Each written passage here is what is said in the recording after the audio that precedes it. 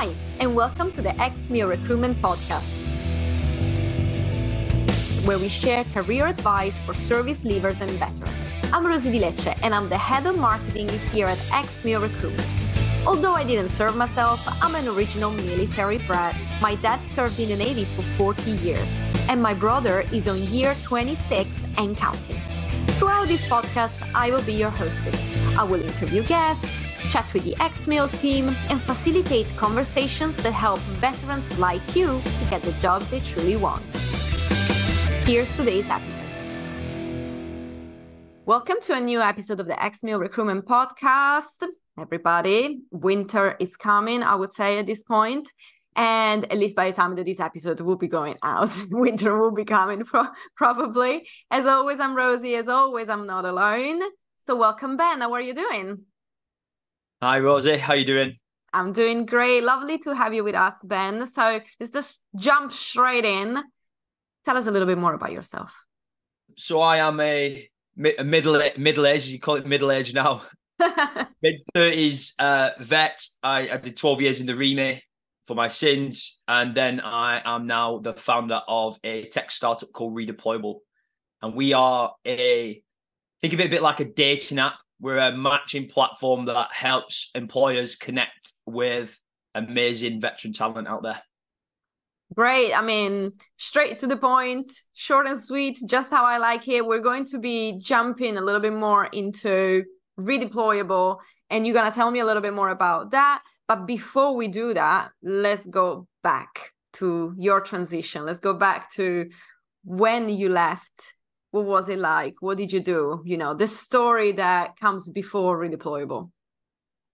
Yeah, it's an interesting one because I always class myself as pretty lucky, brave and lucky. My brother's ex-Royal Artillery, and my sister still has just left. Actually, she was ex-Royal Engineers. But my brother had got out of the forces way before I did, and got into like sales. Cold calling centers and things like that. When he left, he went up like the hard way. So I always knew about sales, but didn't know too much about it. I always kind of passively, like occasionally spoke with him about it. And then I was coming up to my 12-year point, wasn't loving the military anymore. You know, I think you get to a point where the social and that type of thing, when you get a bit older, it's not really a priority when you get a bit older, and the fun and the social wasn't really doing it for me anymore. Wanted to get out, and randomly, a friend who was a sixth form PE teacher told me that she'd got into sales and she thought I'd be good at it, and asked me if I wanted to speak with her manager. So before I signed off any of that, I went and spoke to her manager.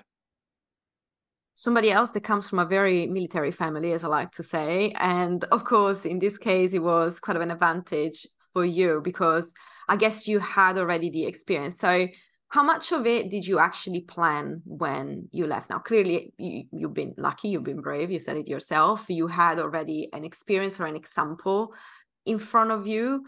But how much did you really think through what you wanted to do once that you had left? Was it more a matter of, this is a path, is there, I'm going to see where it leads? Or was there some sort of, actually, I do want to do my own thing and this is my way to go? Or how did you go on about that? Well, there are a couple of factors. Like, for me, money was one at the time. I was money focused at that point in my life, where I knew my brother was earning a good wage doing what he was doing. He's in tech sales now, so he sells software. So when I went and met that sales manager, he offered me a job. Now, I hadn't signed off at that point, but he didn't offer me a job in terms of like, he didn't give me a contract, and I didn't actually get a contract for like 8-9 months later, but he verbally offered me a job. So I went in the next day and signed off. Now, I don't know. I wouldn't obviously recommend, well, each to your own, right? I think that's the brave part, or stupid, or whatever you want to call it, is that I put some trust in this guy to offer me this job. So I actually then just signed off. And, I started to get a little bit worried close, like as my resettlement went along, because I still hadn't had the job offer officially through. It eventually came, and the guy pulled through, but I'd say it was like a perfect storm of things. I wasn't loving the military anymore as much by any means. I didn't feel like I was in the perfect job for me. I never did since I joined the forces. My actual trade and what I did never felt like that. My friend had gone into it and was doing well and earning a lot of money. My brother was in it doing well. So it's just a perfect storm for me, I think. So in terms of planning, it's probably quite reactive rather than well thought out at the Yeah. time. And that's absolutely fine. I don't think that, I mean, we've had quite a mixed bag of guests saying, yes, it was quite planned, guests saying, no, I kind of stumbled through it, guests saying, it just happened. There is no, I don't think that there is a perfect way of going on about it, of course. And if it worked, right? That's eventually what matters. But sales is quite of an interesting one. I mean, I love sales myself, clearly, or else I would not be running a business. But sales is a bit of a funny one. It's different compared to a lot of what we hear when it comes to veterans, to service leavers getting into a new career or something. And there is also, I think, a little bit of a misconception, that is at least what I have gathered by just talking to the community a lot. But there is a little bit of a misconceptions in terms of, what sales is and the sharky side of it. And a lot of veterans don't feel comfortable with that. Again, you had clearly an example with your brother, but how was it for you to have such a switch anyway towards that type of niche, that type of field like sales, in terms of your own mindset? I mean, not only the experience, but also like your own mindset around it. It was interesting because my first gig, I got a lot of people took the mick out of me for what I did. I was an aircraft engineer in the military, in the army, and I went and sold photocopiers in London for 18 months.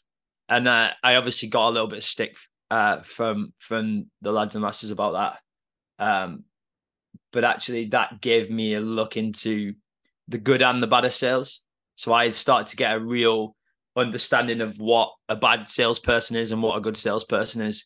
How you consultatively sell. Like, it's not about pushing things or throwing things down people's necks. It's about understanding people's challenges and like coming up with a solution and figuring stuff out with a customer, building that trust, that rapport, being personable, doing the things you say you're going to do. There's a lot of things that make up a good salesperson. So that first 18 months for me, I had that label of salesperson. I still thought that a lot of people think now. It's like, oh, I don't want to be called a salesperson. Like, I've met bad salespeople and I don't want to be one of them. But actually, the more you get into it, the more you understand that the reason why good salespeople, especially in tech, get paid a lot of money is because it's very consultative. It's not ramming, numbers and quotes and pushing things down people's throats. It's a bit of an art, is what I would say.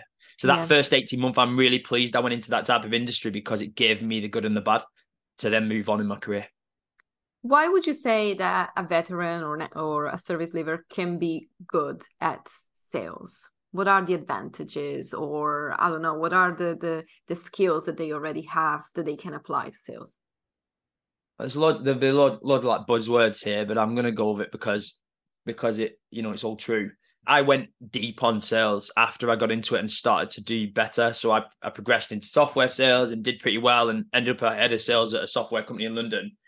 But the reason why I think I did so well in a short space of time is because I obsessed over it. So I've got a ton of books behind me of all different kind of sales methodologies, sales processes, psychology, stoicism, because you got to be pretty calm and chill in the kind of in sales. From a military perspective, you can pull out a ton of things if you start to think about it. Like, communication is obviously one.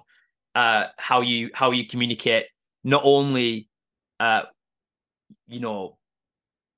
you speak, but actually how you speak up and down. You're speaking to users. So if you're selling a kind of a complex software solution, you're not selling to the C-suite. You're not selling to the CEO, especially if you're selling enterprise. You're selling to mid managers. You're selling to the users. You're bringing software engineers in to speak to the users. You're then speaking to the C-suite. You're then bringing your C-suite in to meet their C-suite.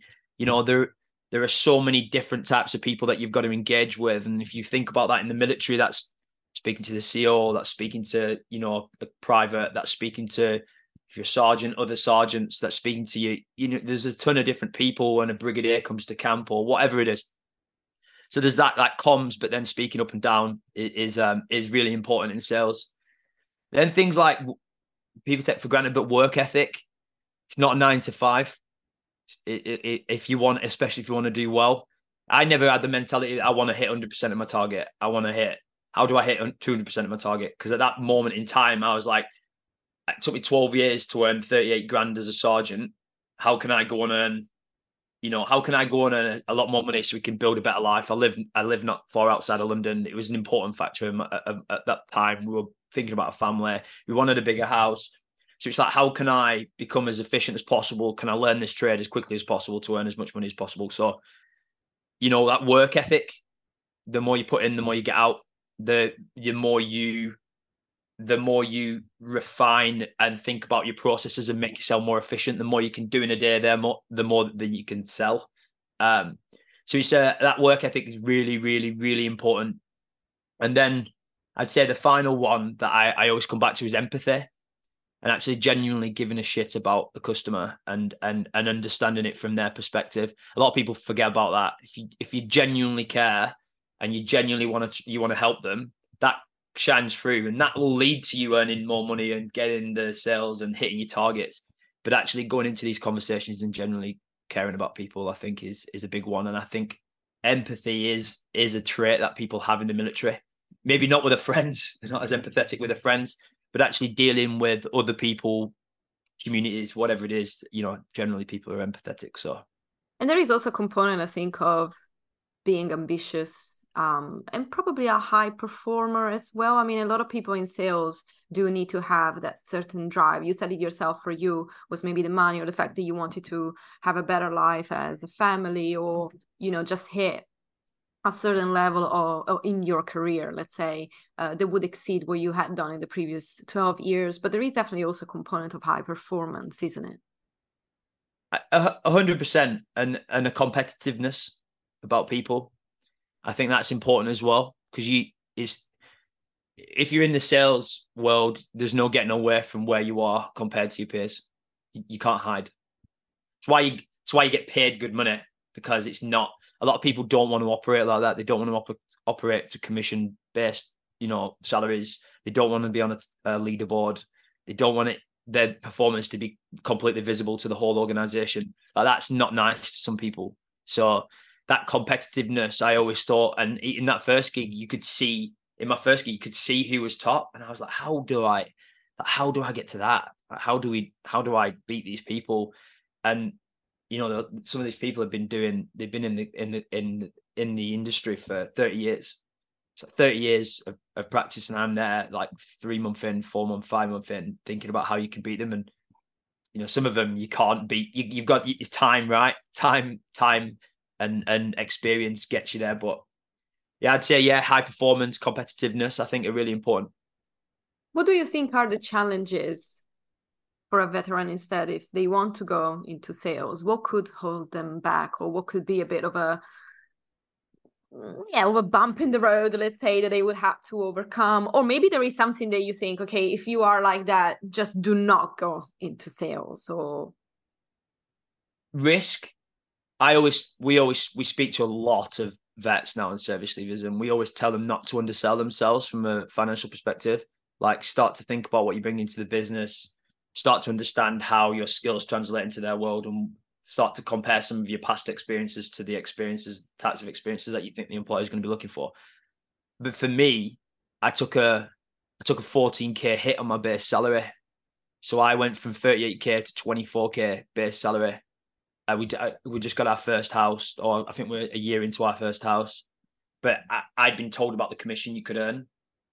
So I actually then went on to, I think, like first year, double my army salary through commission. But like the risk there, some people aren't. They're going to be like, no. I'm not saying people should jump to 24k, by the way. Like, I don't think that. I think that's super low. Like, I know the averages in tech sales, and you're looking at, I mean, 28 to 45, 50 in some cases base salary, plus comp. So mine was mega low, and I wouldn't advise people to jump into that unless it's a good gig where you've got people who you know in there that are doing well. But yeah, I'd say that's a stumbling block for a lot of people, is like having to take that hit from a base perspective without the guarantee of the commission. So I think you've got to have that risk mentality a little bit, I think. Yeah, and just be ready in a way also to start all over again. And I think that is personally one of the things that I find always very fascinating and so important about all the stories that we tell here on the podcast is you can always start again.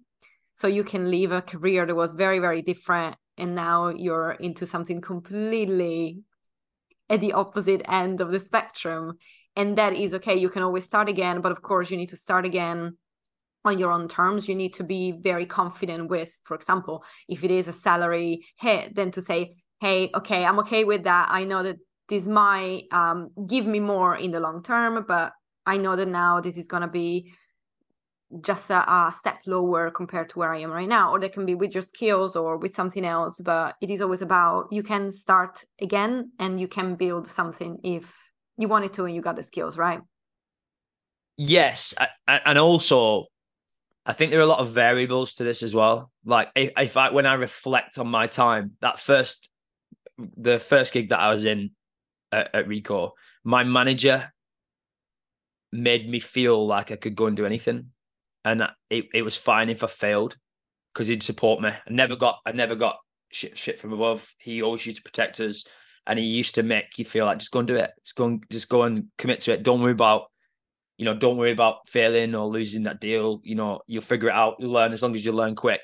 And I think that's another thing that people need to consider is like what at face value, the organization of that, I don't know what they are, like Glassdoor, it's probably not the most amazing company to go and work for. They're not like, Google or whoever it is, but actually that manager gave me the ability to go and, I don't know, fail to learn quickly. So I don't know how people, obviously you'd be meeting managers, but I'd also give people that advice is when you're with the hiring manager, what's the vibe like? What's your feeling? Don't just jump into it just because there's an opportunity. Start to think about, well, do I want to be managed by this person? Is this person going to protect me? Am I going to learn from this person? People overpay, Yeah. right? Sometimes it's like that. People overpay. So that's a very good point. Let's fast forward a little bit now. So you're in sales, you're doing all the right steps to grow your skills, you're making clearly quite some money. What is that moment where you think, okay, redeployable? I'm going to go ahead, do my own thing. This is what I want. What happened? How did it go? I got into software, did one role, promoted to senior AE, did that role, followed somebody from that company to a head of sales role at a software company. So it wasn't a case of just starting redeployable. I went through a lot of experiences. I went through working for a massive company to working for a 1,500 person global software company to working at a 30-person startup, and then becoming more senior within those organizations. So then I was working with founders in the startup world, and that gave me that. Someone's talking to me the other day about why more vets don't go and start tech businesses off, and I was saying that I think it's because you're a product of your environment. How do you know if you haven't been in the environment to have the confidence to say, I can go and do that? So I think there's a couple of things there that there's experiences that you have to go through to get to the point of then going, I want to start my own business. I mean, what was it for yourself, Rosie? Like, what made you start your own business? Yeah, that's a very good question. I think it was, I just really always wanted to do my own thing. And I had been actually in a startup environment for pretty much most of my career. So fast paced, very intense, a lot of alpha males as well. I also say that. And I just did not stand for that. So I thought, you know what? Fuck all of this shit. I'm going to do my own thing, and I'm going to make my own rules. And I knew that it was a risk. That is where the risk, I think, is also a bit the same of what you're describing with sales. But I thought, I've been a marketing manager before. At one point, I'll get to that level again, even if I have to start from zero. You also understand, you're just talking about like the corporate world and like what you found. I resigned to go to another place, and I had a lot of. I worked up to my last day. I did a deal on my last day of employment, so I'd literally supposed to give my laptop back. I did it at 6 p.m. with this wine company, selling software to this wine company, and then the company owed me a lot of money, like a lot of commission, and then I got a message saying they were only going to pay me, and I'm talking a lot, significant amounts of money. They were only going to pay me like a third of it. That was it. And that experience to me is like I saw a lot of people who quit and then down tools and don't do anything. I literally put all my graft in to get to it. I wanted to do 100% of my yearly target in the time I was there. I did it in like 5.5 months. So I did all my target in 5.5 months for a year. Got to this point where I was like, right, I've got a ton of commission, great. And then got seen off with that. So it's like all these things that lead you towards going, well, you just said that, fuck it. Like, I can go and do this myself. I want to go and do this myself. It's not as simple as just quitting the army or quitting the Navy or quitting the RAF and saying, I'm going to start my own thing. I think there's value to going to carve your way in the corporate world to understand what you like and don't like, and then going to do something. Yeah, and I think you got it there. And I also always say, disclaimer, do not go into business ownership or entrepreneurship if you are not 100% sure, because it's tough. It can be a roller coaster, and it is quite of a way in the beginning, especially. So I always say, just really think about it. So people who are listening to this, just don't think now, okay, that's it, I'm so done, I'm just gonna go ahead and do it. It's not as simple as that, please.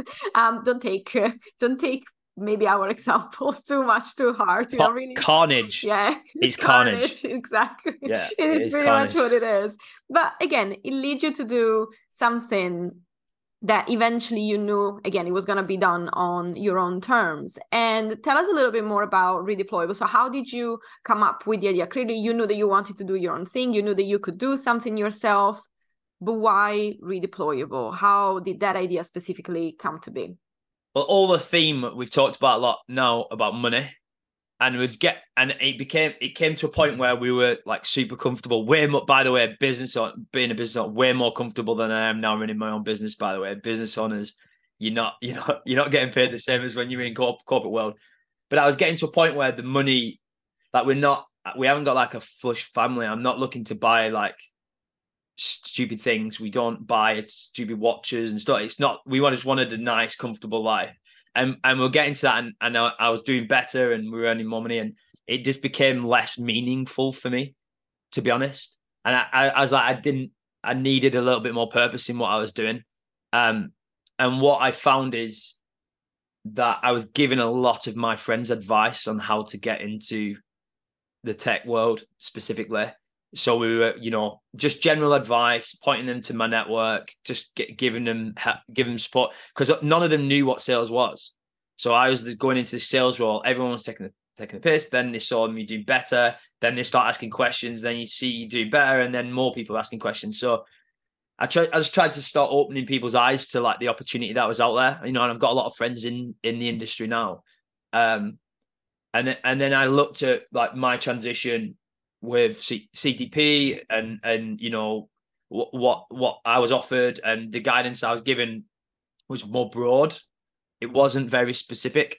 So I just thought that there must be a better way. There must be a better way to help connect a ton of the people that are in the community to these amazing jobs.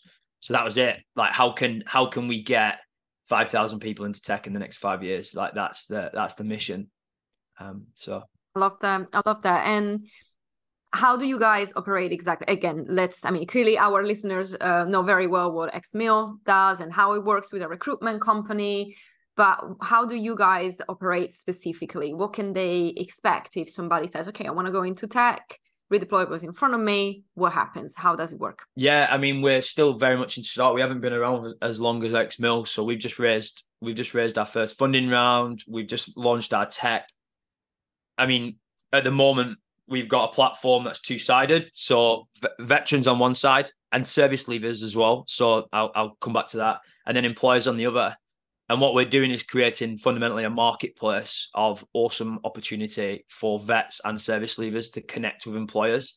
They can, and think of it, what I said, the dating app at the beginning, but think of it like we look at your preferences, your experiences, and then we give you job cards based on those things and match you to jobs, a bit like a swipe left, swipe right. And we, it's designed beautifully. It's easy to use. We're iterating all the time. It's definitely not finished, but so that's kind of how they operate. They come on the website, they can click through to the platform, they can leave their information, they can match to jobs, and they can apply directly and chat directly with employers on the platform. This sounds really good, and I love it sounds very easy as well. Yeah. You know what I mean? Like, it sounds, oh yeah, everybody can just go on there, just do it, sign up, just as simple as that. Swipe right, swipe left, done. I love that. And again, like, I want to focus a little bit more about why would somebody say tech is right for me?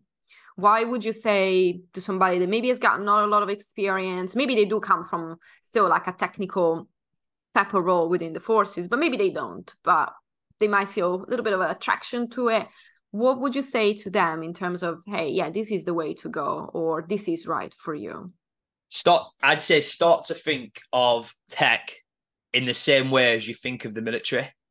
Whereas I say this to employers all the time, even a sergeant in the REME, which I was, and another sergeant in the REME, although they're in the same corps, they're the same rank, they've done very different things. If they look at them as individuals rather than, this person was a sergeant, they earn 38K if that's what you get paid now. And this is the Royal Electrical and Mechanical Engineers, and this is what you do in this corps.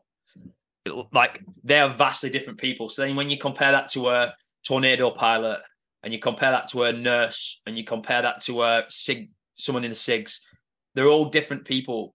Think about tech like that. So I break it up into two, and this is probably not the right terminology. We use it in our business, but we break it up into two: technical roles and then front of house roles. Now, front of house being anything from customer facing roles like sales, customer success, marketing, all of those different types of roles, to like internal roles like chief people officers, HR, all the way through to then your technical roles, which could be, AI engineers, software engineers, data analysts, whatever it is, that side. Tech is so broad. The difference between a salesperson in a tech company and a software engineer is massive. They're completely different people generally, different skill set, been through a different process. So don't look at tech as you need to be techie. I'm not techie. I'm the founder of a tech company, and I'm not techie. I didn't build the software. When I sold software, I didn't build the software. I understood the high-level challenges of the customer. I understood the types of customers I was selling to. I understood how our different products could solve some of those challenges. I understood the return of investment, or how to get to the return of investment. That's just me being a consultant and being smart enough to understand the different elements of a sale. Exactly the same for all tech roles. You don't need to be coding genius and AI genius to get into the business. There are project managers, program managers, you name it, they're there. And you don't have the same type of business. You've got enterprise organizations, massive businesses, AWS, Salesforce, Meta, huge businesses. Working at one of those versus working at a 50-person startup or a 20-person startup is massively different. Whereas in a 50 or 20-person startup, you're a jack of all trades. You're doing everything. You're getting stuck into everything. You're learning quickly. I think it's to understand it properly and to understand tech, get into the functions, and then understand the business sizes, I would say. I love that. Thank you so much for that, Ben. We're pretty much at the end of this episode, unfortunately, because I'm really enjoying talking to you. But as always, I have that one final question that I leave all my guests with, and that is, what would be your final tip, your final message to anybody that is maybe going through transition? Maybe they're just even thinking about it, they're not sure what to do. What would be that final message to them? Yeah, I hate this networking, like the buzzword networking, because everybody says it. I've not really had to officially apply for a job since I got out, really. because I put myself out there and speak to people and genuinely let go and give a shit and try and see how I can add value to their lives. So then, maybe they add some value to my life. It all comes back around. So I'd say this networking piece is like so cliche, and everybody says it in the military community now. I think it is true, massively important. But if you are good at it and you work hard and you're a good person and you're good at your job, people will approach you for opportunity in the future, and you'll find opportunity that you would never thought of in the past. So that networking piece is key. And then the other bit is don't undersell yourself. Don't lead on. If I can just make £10,000 less than I'm earning right now, I'll be delighted. Start to think about your worth, and start to, really drill down on your experiences and your skills to see where it matches against different functions and industries. So I'll give you 2. Sorry. Great. That's absolutely fine. I love it. Thank you so much, Ben. Of course, people who want to connect with you, where can they do that? LinkedIn. I'm a LinkedIn fiend. I do post quite a bit on LinkedIn. So find me, Ben Reid, READ, on LinkedIn. I'd be delighted to chat. Perfect. We will add your link in our show notes so that everybody can just click on your profile, connect with you. Of course, we will also make sure to link Redeployable so that everybody can start to experience that redeployable experience, I guess. I don't know, that came out wrong, but you know what I mean, people. So again, thank you, Ben, for being with me today. I really appreciate our conversation. Thanks so much for the invite, Rosie. I appreciate it. Great. Thank you, listeners, for being with us as always, and I'll see you next time. Bye. Thank you so much for listening to today's episode. And hey, remember to subscribe to our podcast to never miss any new releases, and to share it with other veterans within your community. If you want to connect with the XMIL team, please visit our website www.ex-mil.co.uk, or you can just connect with us on our LinkedIn page.